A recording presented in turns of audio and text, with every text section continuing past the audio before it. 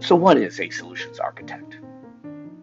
Well, in short, it's helping customers manage their IT investment portfolios. I design solutions that help my customers make better decisions about the people, processes, and technology that they're going to spend their money on. And I do that by researching and studying everything about them and the market.